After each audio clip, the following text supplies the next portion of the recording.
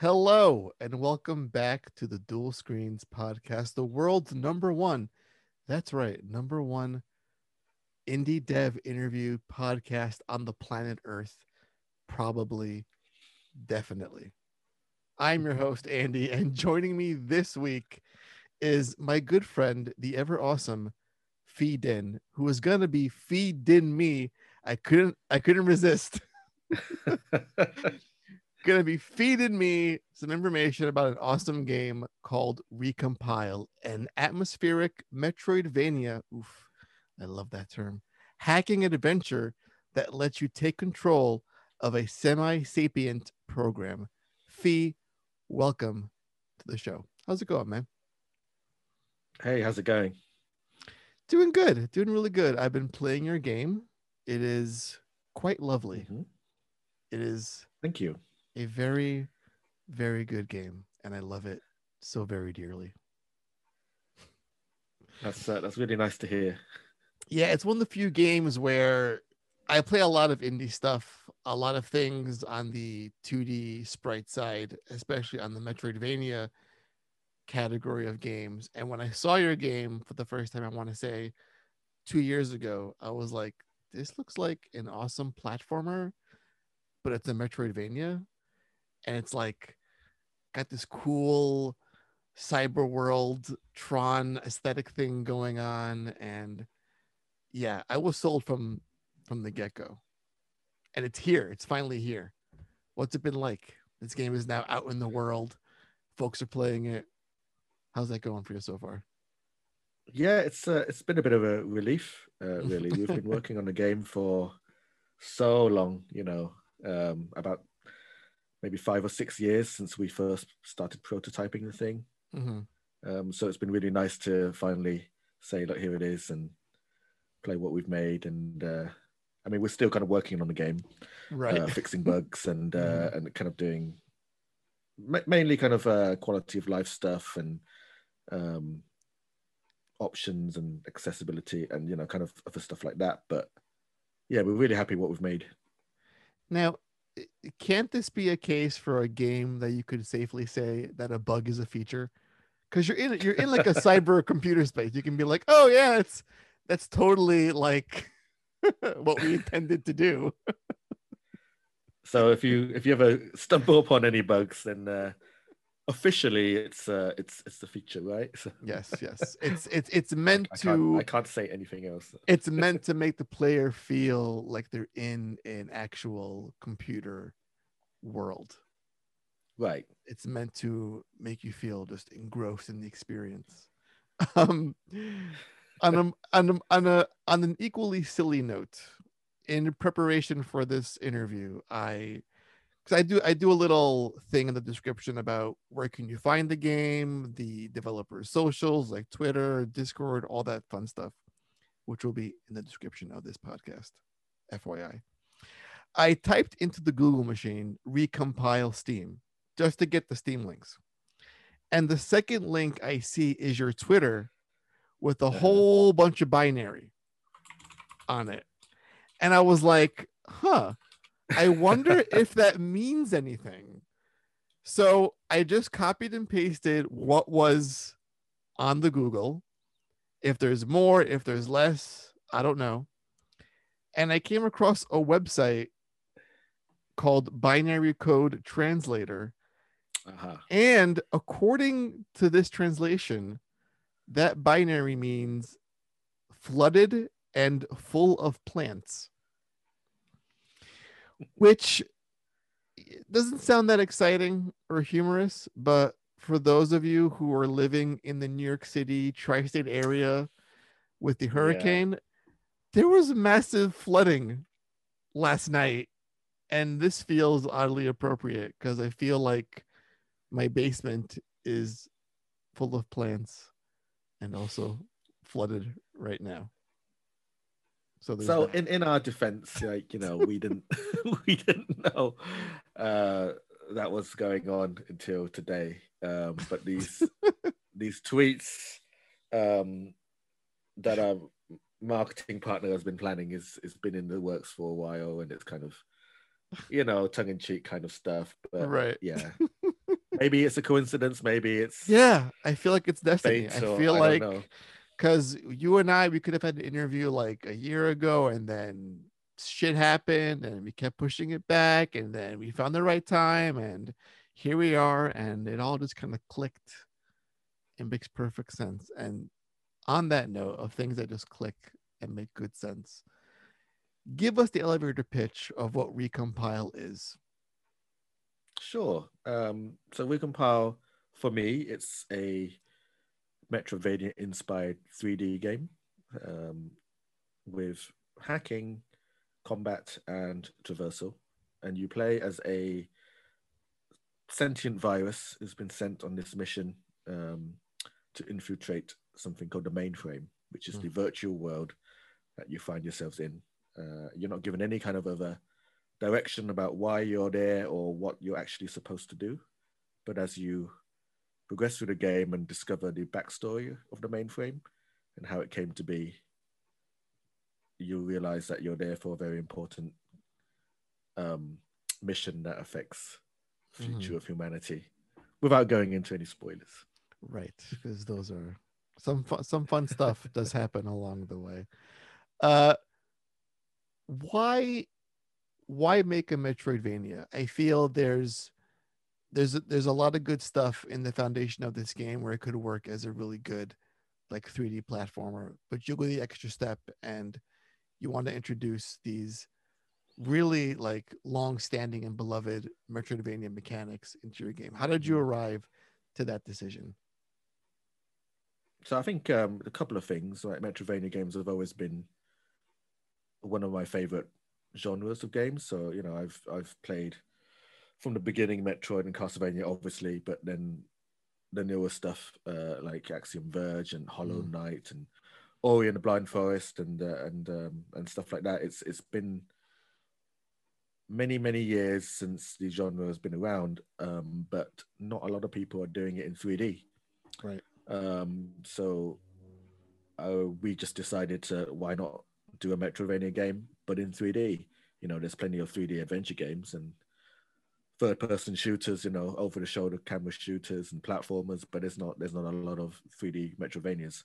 So that was the first reason. The second one is I really like the Metroidvania progression mechanic as a Mm, really good game design technique. Right, it is a good way to create a open world experience without giving the player too much freedom that they don't know mm, what to do or where to go. It's kind of a way of having a little bit of linearity to the progression without having level 1, 2, 3, 4, 5. It's right. more freeform than that. So it's a nice balance between complete freedom and a linear game, and I think it's a really nice way to do that.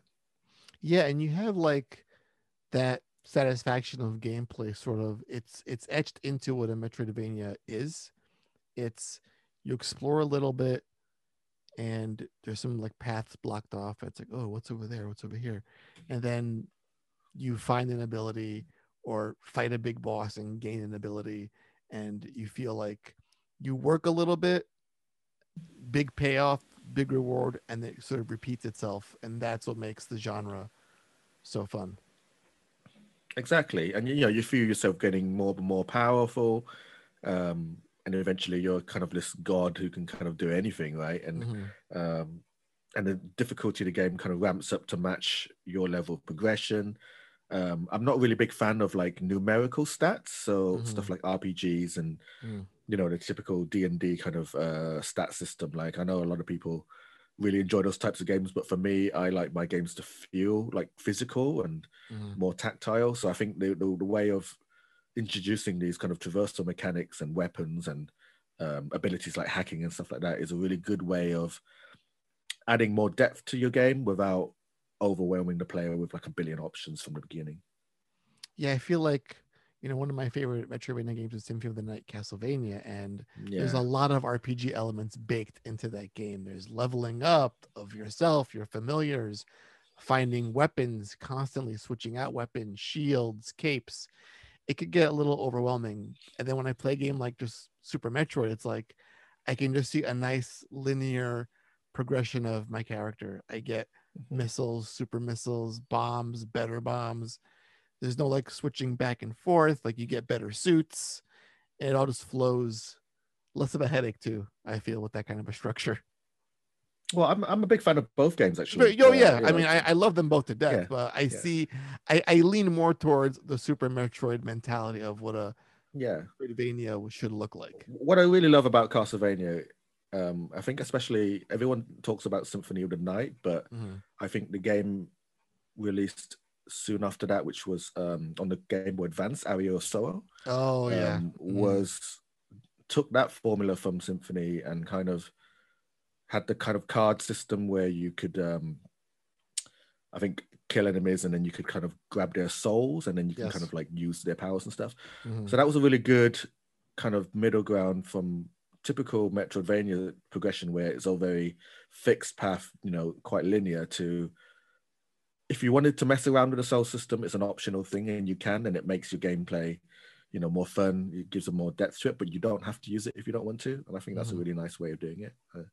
Yeah. What's your approach? Because you can play scores of Metroidvania games and you have a really good idea of what they should look and feel and play like. And you could essentially emulate any one of them to a T Mm-hmm. without really pushing it further. Starting out with, okay, we're going to take this formula, put it in a 3D space. That's done. How do you go further from that? How do you make it your own take on a Metroidvania, aside from the perspective and the world the player is in? Yeah. So with Recompile, we're a little bit less strict on something like Metroid. You know, Mhm. Metroid, you've got a very clear level design. You get to A and you're blocked, and you have to get something elsewhere, and then you backtrack, and then you can progress past point A.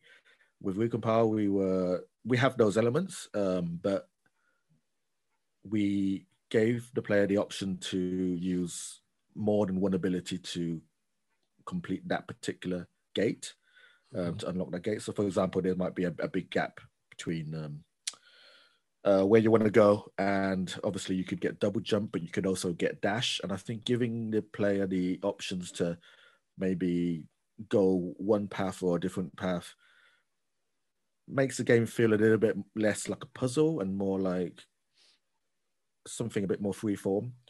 And it's the same idea that we had with the hacking as well. Like if you couldn't complete a puzzle or kill a particularly difficult enemy, you can always farm some bits and then kind of bypass them via your hacking ability. So we give like the player like plenty of different options to try different things. And I really love that about Hollow Knight, where it's clearly a Metroidvania or a Metroidvania inspired title with Mhm. lots of abilities and gated progression, but there's always very free form as well. Like you could literally go anywhere, and sometimes it feels like you're getting lost, but actually the game wants you to just explore, and that's Mhm. really nice as well. Yeah, I think Hollow Knight is doing more right things for the genre, taking it into different directions, and I'm really looking forward to Silk Song, which is I think Mhm. coming out soon. So God yeah. willing. At at what point does your mind stop questioning the impossibility of the double jump?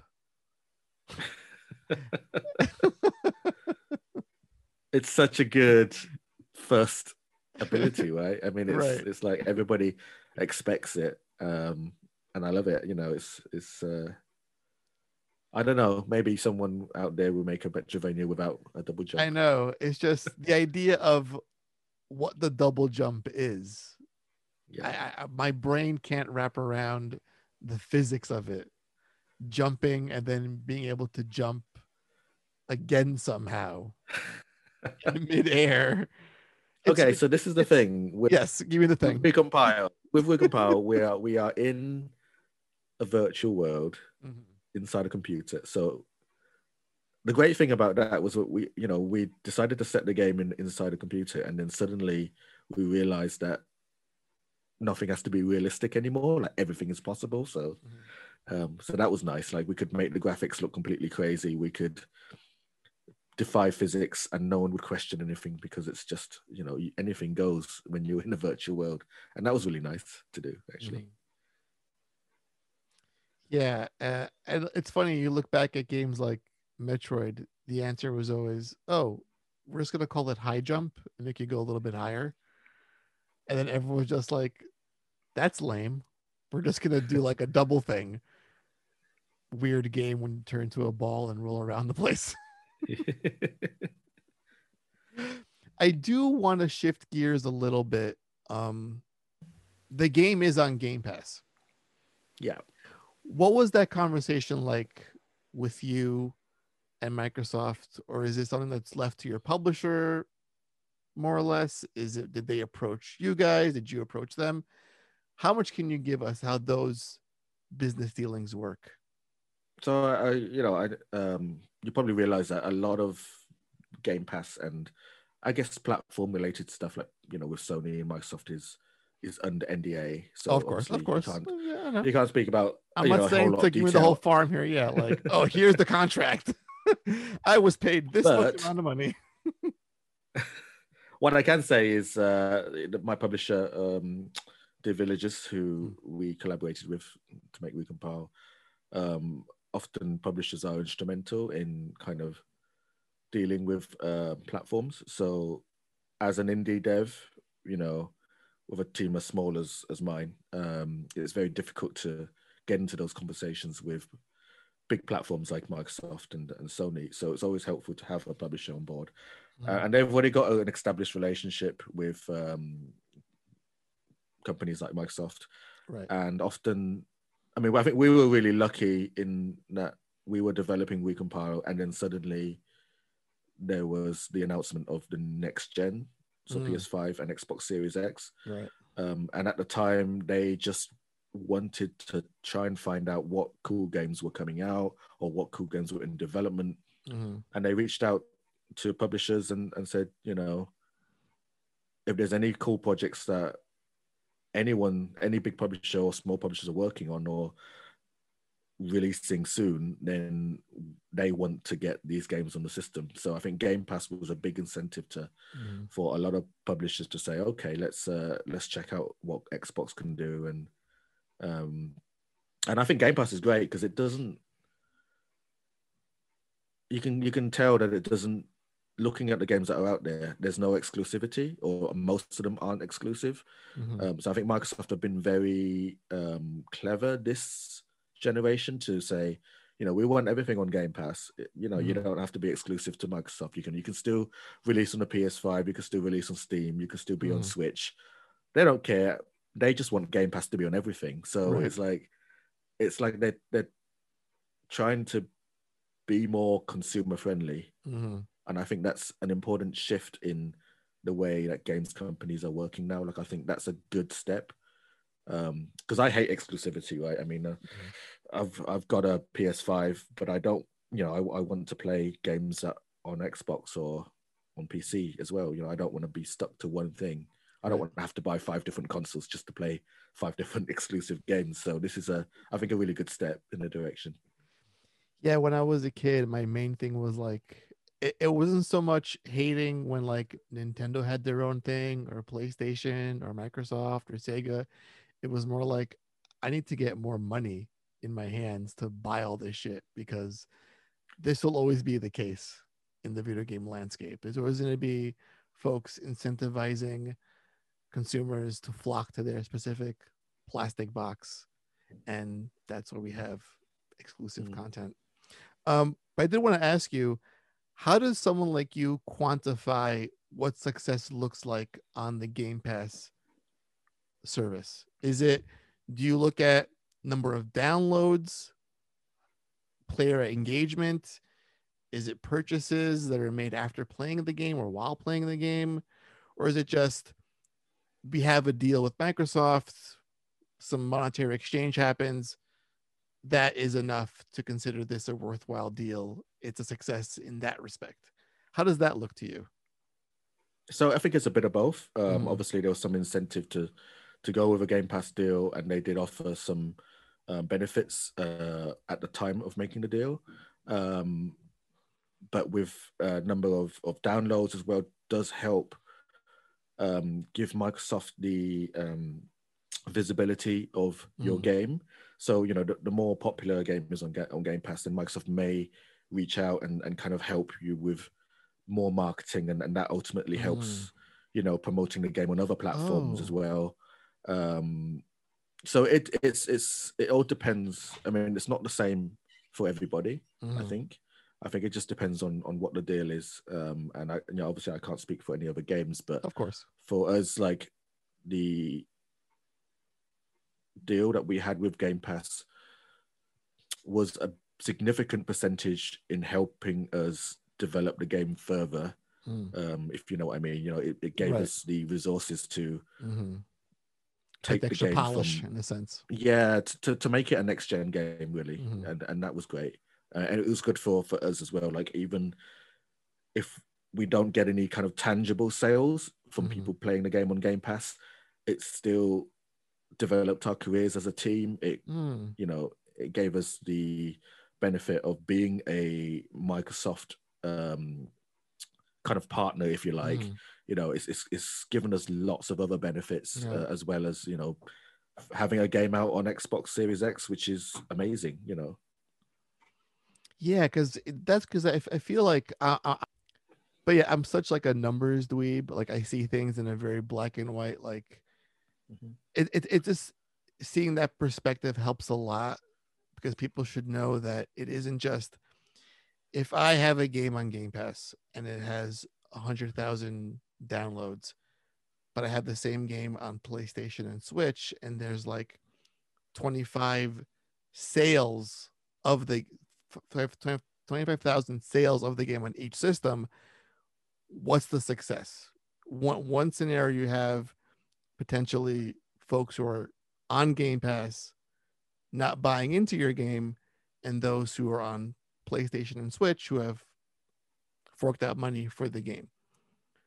And seeing that it's not as clear as that, there's a lot of gray area with what success looks like on the platform, is a big eye opener for me. It's not just a numbers game at the end of the day. It's not just about sales, right? I mean, it's right. I think a lot of business is all about relationships as well. Like, we don't want to make one game. We want our company to make 10 games and 20 games, and become more successful in the future. And having a game on Game Pass as one of the first kind of titles in the year of release of the Series X is a big, kind of foot in the door for future deals, future relationships with that platform. And also, if you're Sony and you're seeing these games on Game Pass and you're thinking, oh, who are these games that are getting on Microsoft Store?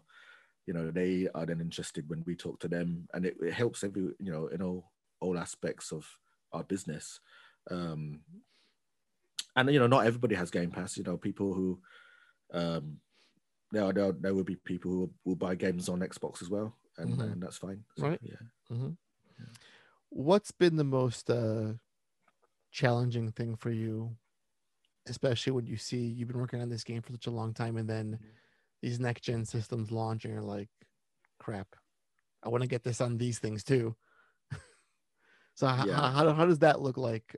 Is it much of a setback development wise, figuring out how to get this to work on the new stuff and to perform better, like with higher FPS, resolution up to 4K maybe? What does that look like on the dev side for you guys? So I don't know if you've been, you said you've been following Recompile for a few years.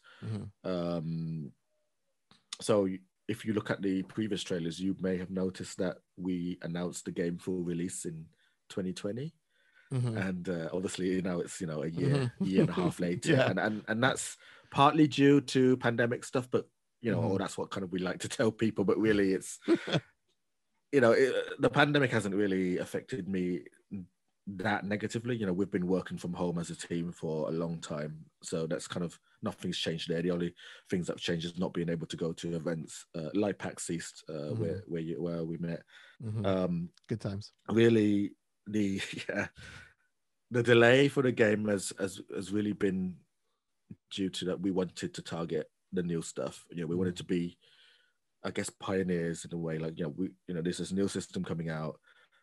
We had to upgrade Unity to the latest version and support HDRP, which is more suited to kind of the next gen graphics that we were going for. So with all of that, all of the marketing required to develop for the new consoles, we had to get in additional manpower to help us reporting the game to all these different platforms. It's a big job, and I've personally never made a game for anything but PC before Recompile, so it's all a big learning experience for me as well. And it's difficult. Like, I wouldn't recommend simultaneously shipping on PC, Steam, Windows 10 store, Xbox, and PS5 as one of your first titles. If you're just starting out as an indie dev, like, do not do it. It is one of the most expensive and time-consuming and most difficult things that you will probably end up doing in your life. So, yeah, it's been hard. Yeah, because we're talking about you're going into the console space for the first time, and then you're developing for what was last generation, and now this new one comes, and you're like, oh shit, now it's a cross-gen thing going on. We gotta make all this stuff work. I can see how it can get a little intense for you guys on the dev side. And it's not just, I'm a programmer, so obviously there's technical challenges that we have to overcome. The fact that the new consoles support 4K and players expect to have 60 frames per second of 4K sounds like a standard thing, but it's really, really difficult, because if you think about the previous gen, people were using 1080p monitors, right? And they were getting 60 frames on there, or not even that. Xbox One and PS4, a lot of games were running on 30 frames per second, right? So with 4K, you're thinking, okay, you now need a graphics card that can deliver 4 times the number of pixels as 1080p, because it's like 1080p monitors effectively, but you want to double the frame rate as well, so you got 60 frames a second. A lot of players expect between 60 and 120 frames a second. So the amount of horsepower needed from graphics, as well as like optimizations from programmers and the engine that you're using, whether that be Unity, Unreal, or in-house, is like a huge technical achievement that is even possible. Like, it's fucking crazy. Like, it really is. It's really, really difficult. And that's one of the reasons why it took us so long to kind of get there and delay the game a little bit. But we managed it in the end without a lot of hacks and cheats along the way. But and then I saw this. I forget. I think it was the Tourist is now like in 8K and 120 FPS, and I'm like, how? What? Why? How? I'm just like, I don't think my TV can appreciate that level of detail. And then also, this game isn't like super detailed where I need it to be in 8K resolution. This is somehow some sort of talking point to people. Like, look how much resolution we have, or look at all these frames per second, as if that somehow means it's better than those that aren't in that category or in that column of 8K, 120, or 4K. There is a saving light, I think, and it's the whole AI upscaling tech that's coming out. Obviously with DLSS, and then I think AMD have their own one as well now.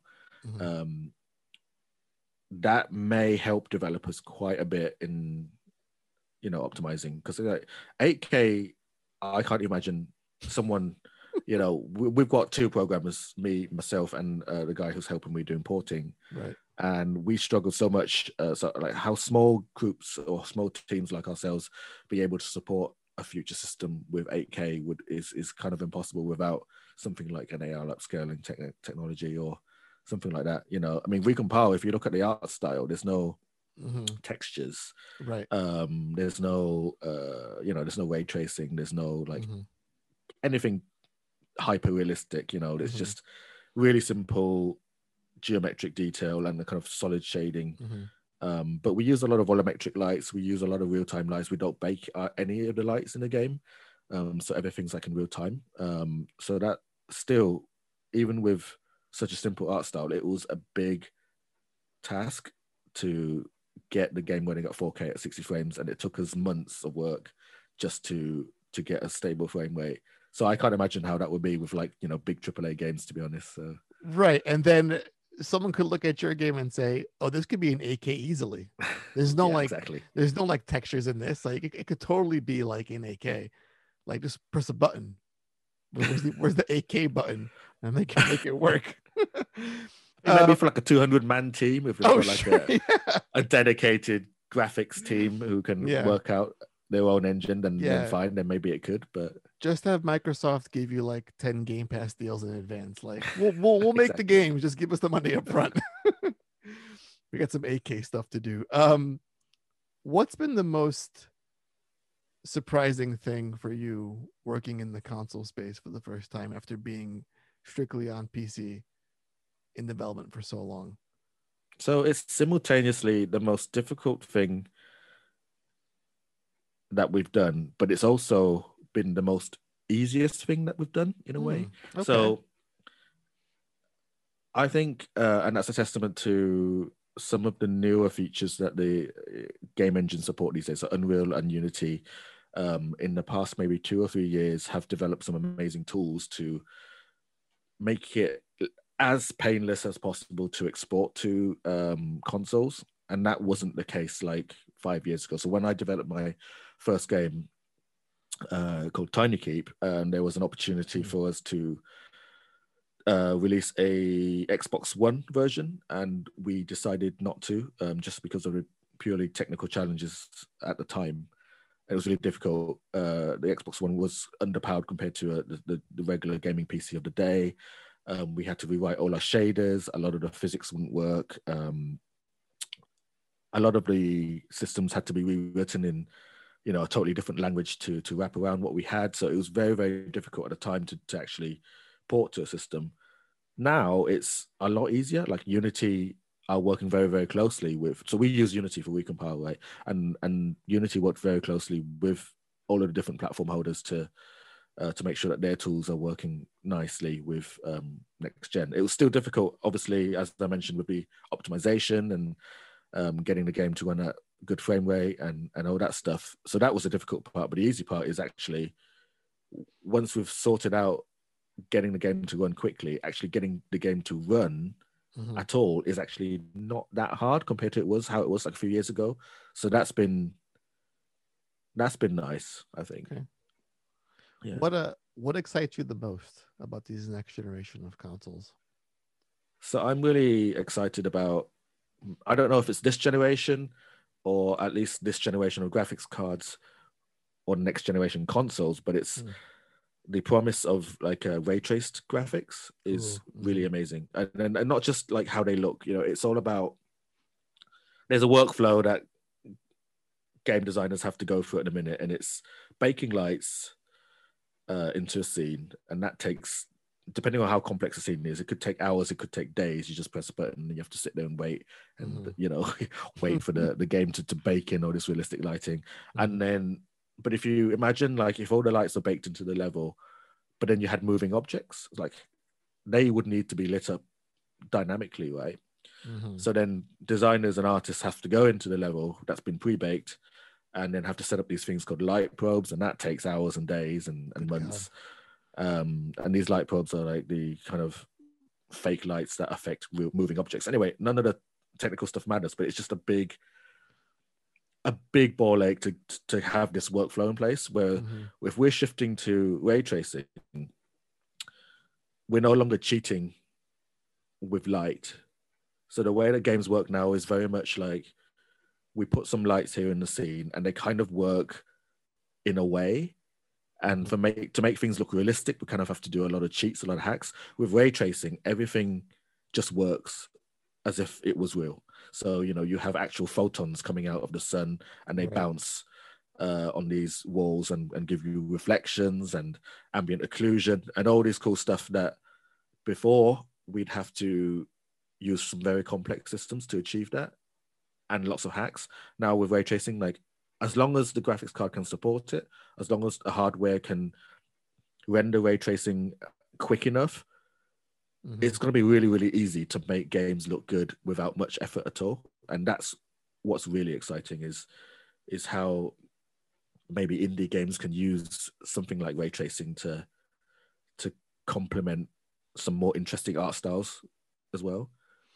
So, if you imagine a realistic game with ray tracing, fine, that's easy to do. But Right. if you look at something like Minecraft and then add ray tracing to that, it's like, whoa, this looks crazy. Like, what would Recompile look like with ray tracing? That's the interesting thing. Yeah, I've seen some videos of like people taking like old PS2 games, like God of War, putting like ray tracing in it, or like Ocarina of Time, Quake 2. ray tracing. Yeah, and I'm just like, wow.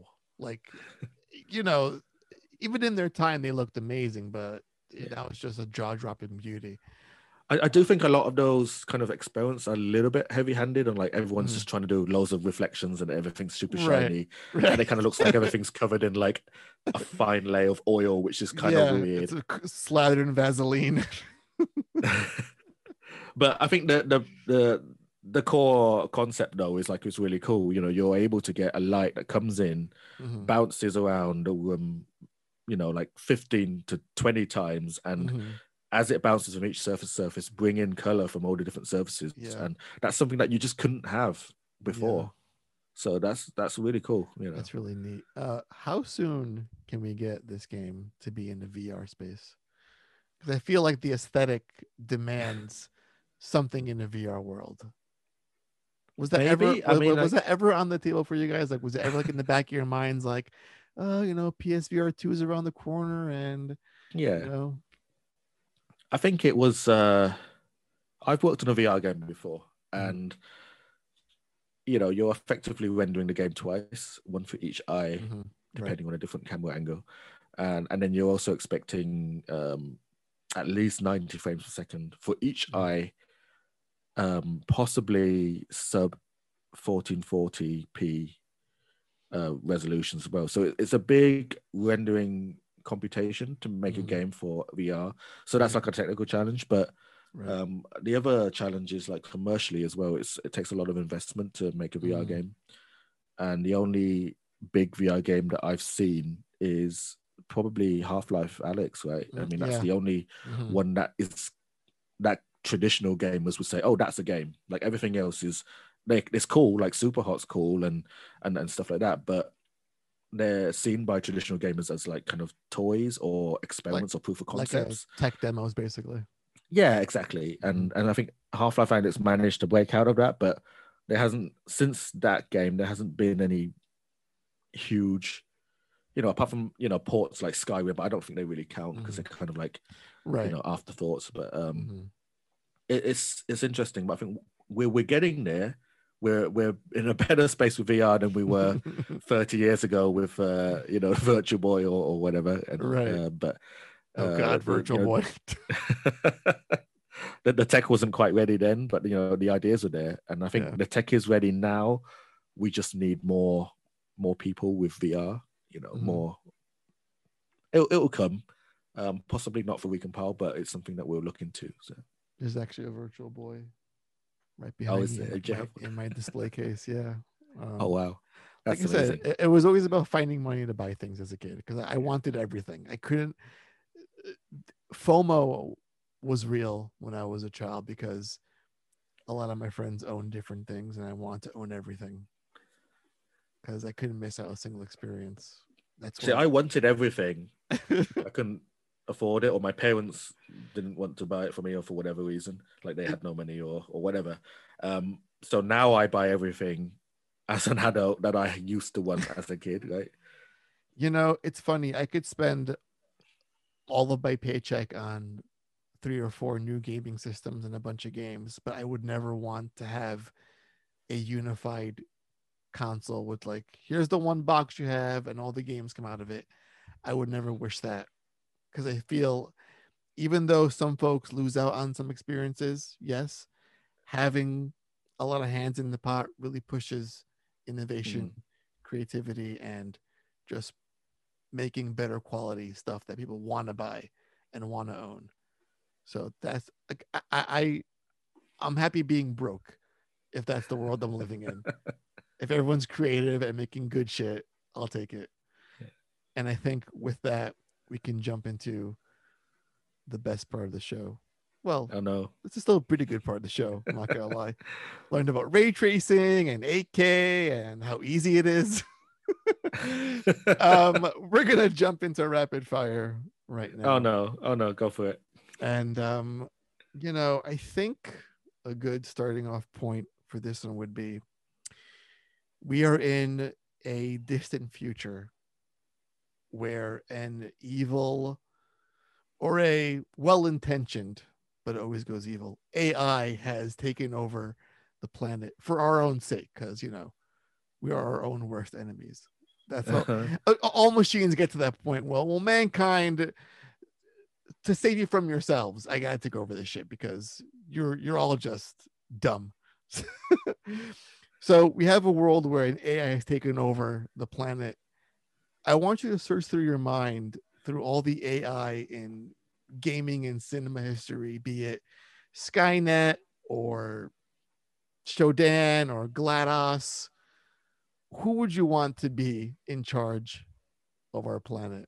And they're all fucked up in their own special way, but you have to pick just one.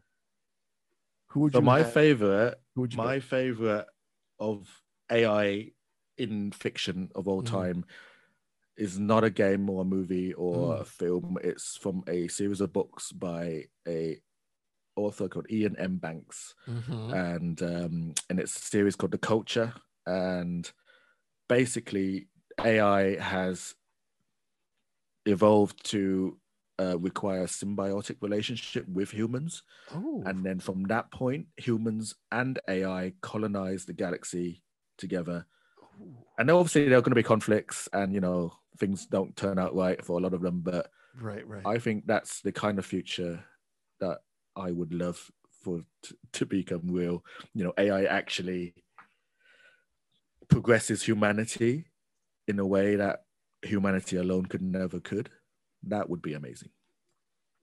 Okay. There are 10 books in this series. I'm going to maybe order them right now because that sounds incredible. That I sounds recommend really, really dope. reading The Player of Games as your first book. Oh, and that's the second book in the series. That is, but it's not a canonical series. Like you don't have to read. Interesting. It's just like it's all series set in the same universe, but All right. they're not necessarily connected. So the Player of Games, like it contains like a lot of kind of gaming elements as well, like you might be interested in, but also I think it's the most accessible book in the series. All right. So we're gonna do a quick shift now from a very serious question to a very silly one. Is cereal a soup? No, and I'll tell you why. Oh, see, it's gonna get philosophical. So I don't like milk. Therefore, whenever I do have cereal, it's dry. Therefore, it cannot be a soup if it's dry. So to you, cereal is just a bunch of dry shit in a bowl, more or less. But I might have a glass of orange juice or something on the side, but it's always like a bowl of dry stuff. I was gonna say where to get your calcium intake from, but then you have the OJ, so you make up for the loss of milk. How does I feel? See, again, I don't want to go on a huge tangent here, but milk is one of those things where I can't have it if I'm eating like if I'm eating like a cake or a cookie. Milk has to be just like the companion piece to that. I mean, like I don't mind milk as an ingredient. Like I like ice cream. Well, yeah, sure. I like cheese. I like butter. I like cake and cookies. But I just don't like milk on its own. So, All right. So, Recompile's been out for about a week or so now, maybe 2 weeks. Some time goes by, and it's a huge, mega success, and all that money is pouring in. You did it, Fee. You made a blockbuster, best-selling game, and you're getting drunk off your ass celebrating how great the game is, how everyone loves it. What word best describes you when you're drunk? That's a good question. Overly intimate with everyone. Oh, see, I'm a little bit the same way, and that gets me in trouble. Yeah, So I don't drink around people anymore because I'm a little bit too touchy sometimes. yeah. I've been called handsy by my male friends, and I try to stay with my male friends if I am Oh, drunk because it gets me in a lot less trouble. I love it. I think handsy is the best word we can use in this situation. Would you rather have an exact clone of yourself or Uh-huh. $1 million tax-free cash in your hand? Cash, a clone of myself would be way too annoying. Mm, I mhm. would hate it. Like honestly, Yeah, I it's don't know how my wife, you know, puts up with me. To be honest, like another one, no, that would ah, be that would be the end of that marriage. fuck. There's two of them now. Would you rather invent something new or discover something new? Invent for sure. Mm, Yeah. mhm, mhm. When you're getting dressed and going about your day, and you have a pair of socks beside you, and your Mhm. shoes or sneakers on the floor next to your feet, do you put them on shoe, shoe, or sock, shoe? Socks because it kind of makes sense, I guess. And you're not a psychopath. I You don't know know, anyone else who does it the other way around. That's listen, crazy. I feel like I've been doing this podcast for a long time now, and this is a more recent rapid fire question, but it is my life's goal to find the psychotic among Uh-huh. the indie dev community. Someone's out there. I'm gonna find them. I'm I gonna find. think you need to put them into that situation because it's very uncommon to have socks next to your shoes, I think. Mm-hmm, mm-hmm, mm-hmm. So maybe when that's a thing, Right. then that could be a thing. So I should just be going to conventions and just putting socks and shoes besides Yeah. developers at their booths and be like, "What do you think of that? What would you do? And they would what uncontrollably put what them on. what happens next?" What is something you're terrible at, but you wish you could do really well? Draw. Mm. Yeah. Mm-hmm. So I'm the kind of person that wants to be able to do everything. Mm-hmm. And I can program a game and I can design it, but I really want to do the artwork for a game, and that Mm-hmm. would be amazing if I could. Oh, and play music. Mm-hmm. Mm-hmm. Yeah. Yeah, two things: drawing and play music. Any particular instrument or just all the things? Uh, What's your instrument of choice? Either piano or violin, Oh probably. Yeah. God, I feel like we're like soulmates. Fee, piano. I always fantasize about being able to play the Yeah. piano, but I've actually tried to actually learn to play the piano. It's just You have to be ambidextrous. Like you I do can do fine with just right hand stuff, and then as soon as you put this possibly. in, it's like Yeah. spaghetti. So Yep. Your wife gets a phone call in the middle of oh the no. night from the local Hmm. authorities that you have just been arrested. Uh-huh. What crime have you committed? It was probably from the time when I was a naughty teenager and accidentally set fire to a car. But that was I was 12 at the time, was it 13 or something at the time, Now, and yeah, I'm gonna need you to expound on that. How does one accidentally set fire to a car? by accidentally having very bad friends. Ah, see, now I was gonna ask you next. What's something you have done that should have gotten you killed? And I feel this car fire story is maybe the answer to that question. I don't know. Is there something that you've done that may have gotten you killed aside from setting cars on fire at the age of 13? I don't know. I am really bad at wearing cycle helmets, So and I you should just wear. don't wear them at all? Yeah, I just don't. I either I forget to wear them or I don't like it because it's gets all sweaty and horrible. But there was at Mm, one time where I did decide to wear one, and it's like one out of 100 times of riding bikes in my city that the one time I decided to wear it, I went headfirst into a car. wow. So that should have killed me if it was any other Wow. day. Yeah. Wow. Or you would be like, you see, this helmet's bad luck. If I wasn't wearing it, I wouldn't have gone headfirst into a car. True, true. Um, if you had access to a time machine that could Uh-huh. only go either forwards in time or backwards in time, which way would you go? Forwards, absolutely. Mm-hmm. Talking about the AI thing, like I want to Mm. see where we're in that. Ooh. Also, backwards, diseases, religion, education, like nah. Right. I don't want to do Right. any of that stuff. I want progress and Mm-hmm. dreams. Got it. Always look forward, never look back. Hmm. If you could pick one game company to collaborate on a future project with, who would that be? Hmm. One developer, be it AAA or indie, someone that you really want to work with on the project. Who comes to So mind? there's one UK-based company called Introversion Software. Have you heard Mm-hmm. of them? No, I have not. No. So they you might have done if you I listen to games. They started out with a game called Uplink, which is a hacking Mm-hmm. simulation, Mm-hmm. and then they made Darwinia, and then they made Prison Architect, which is their kind of most Oh, recent big that's thing, right? okay. Mm-hmm. Yeah. I know that one. And I think it was their kind of story that first inspired me to like, oh yeah, I want to do this as well. So Mm-hmm. that would be amazing. Yeah. Okay. And I think I'm gonna wrap this up on two potentially heartbreaking questions. Uh-huh. Depends on how we go with this. So first one's gonna be easy, okay, and then that's gonna determine the follow-up question.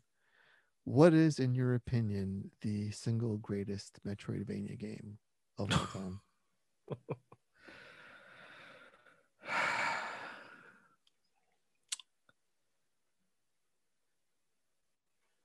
Wonder Boy Dragon's Trap.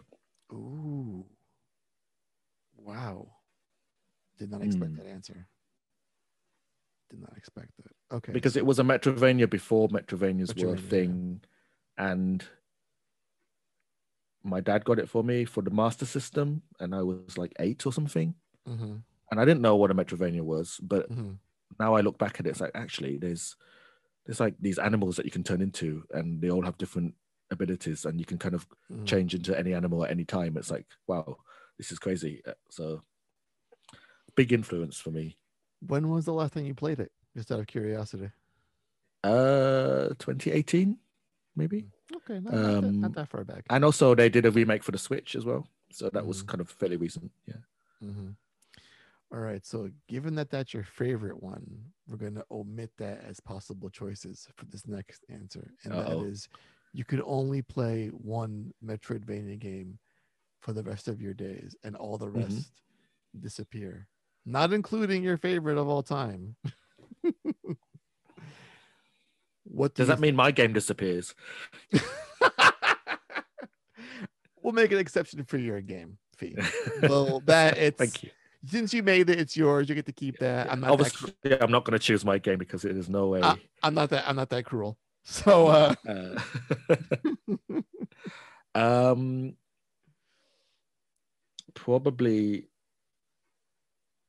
Hollow Knight, just because I keep finding new Mhm, things in there mhm, that I have, just secrets and stuff that I think I've completed it, and then suddenly mhm. there's like this new thing, and then the DLC comes out, and then it's like more things, and then the world is just, yeah, it surprises me every time I play. So I think that will last a while. Yeah, Silk Song has really big standard to fill. I feel like that Yeah, game. It's the bar is set so high for that game.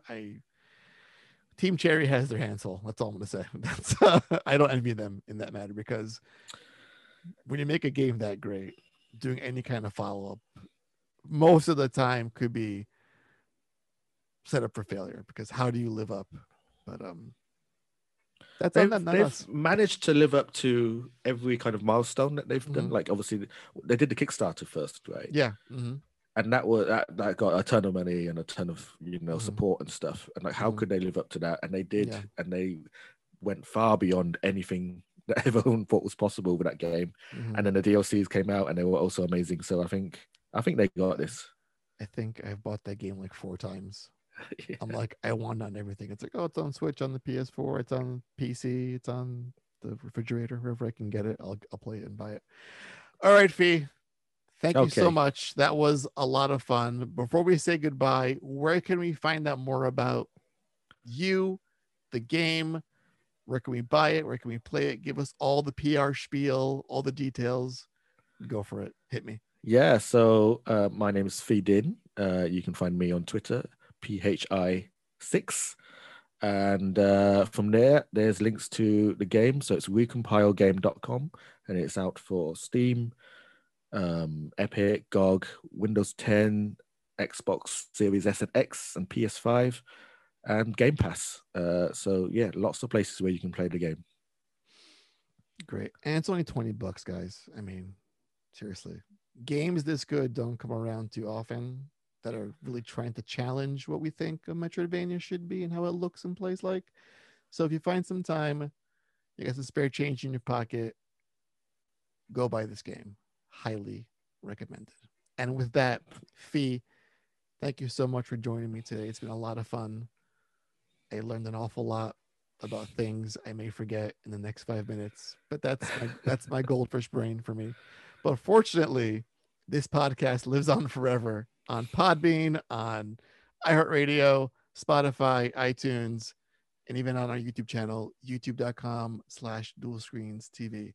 Until next time, listeners, thank you so much. Thank you, Fee. And as always, please be excellent to each other.